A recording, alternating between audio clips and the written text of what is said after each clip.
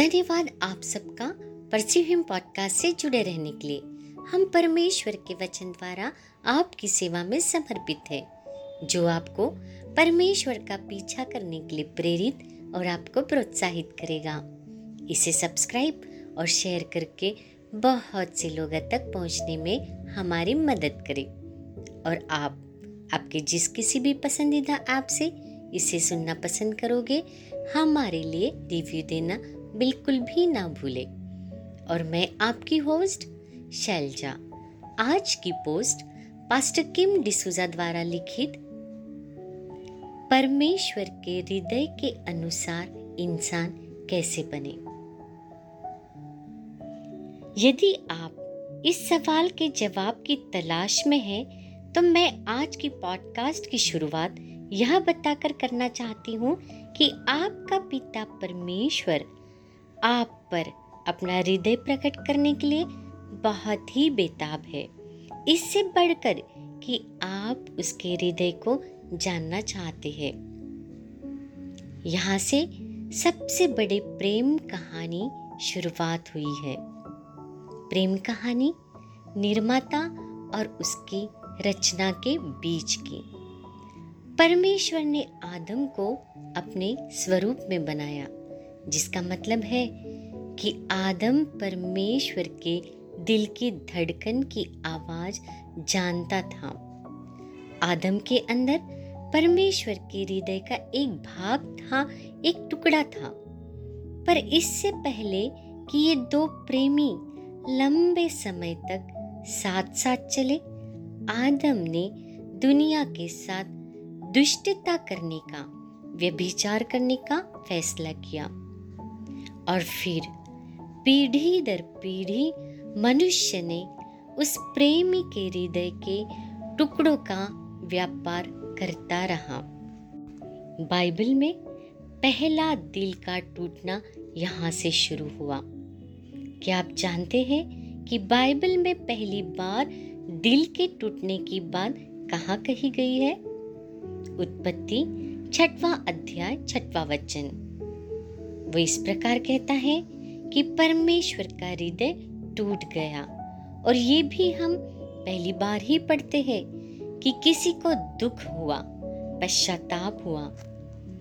वचन कहता है कि जब परमेश्वर ने मनुष्य के हृदय में दुष्टता देखी, तो उसका हृदय टूट गया और उसे पश्चाताप हुआ कि उसने मनुष्य को बनाया। और इस तरह उसका इंतजार शुरू हुआ, पीछा शुरू हुआ। महान प्रेमी की आंखें तब से किसी ऐसे व्यक्ति की तलाश में थी जो उसके दिल की धड़कन को सुन सके। कोई तो होगा जिसका हृदय उसकी ओर पूरी तरह से समर्पित हो।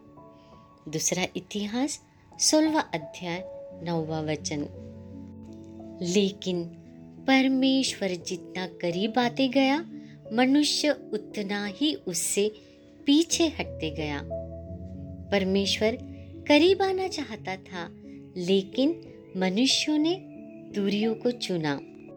निर्गमन 20:19 में लिखा है, हम नहीं चाहते कि परमेश्वर हमसे बात करे, तू ही हमसे बातें कर।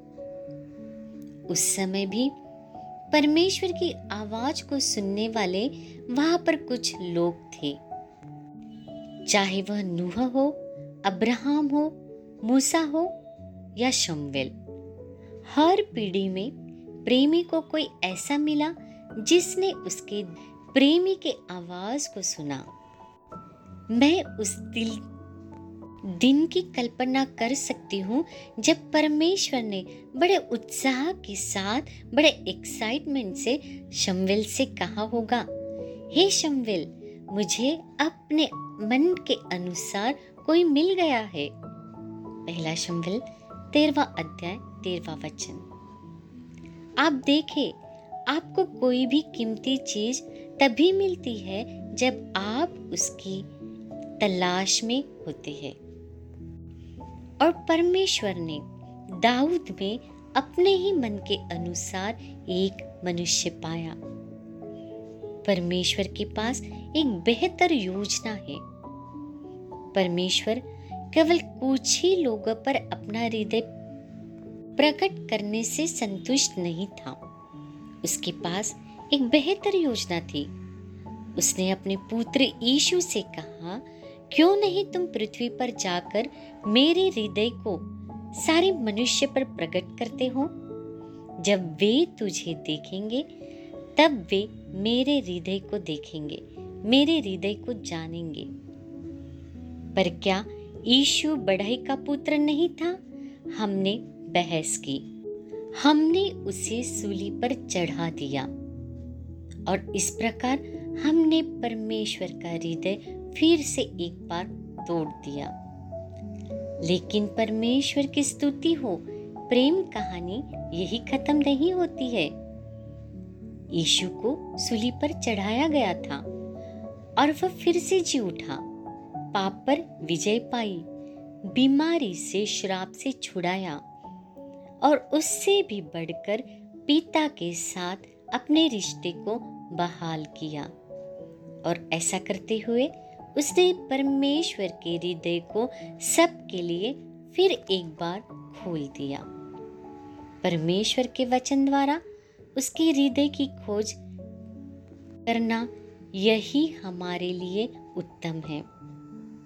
क्या आप वह इंसान है जो उसके हृदय की खोज करना चाहेंगे?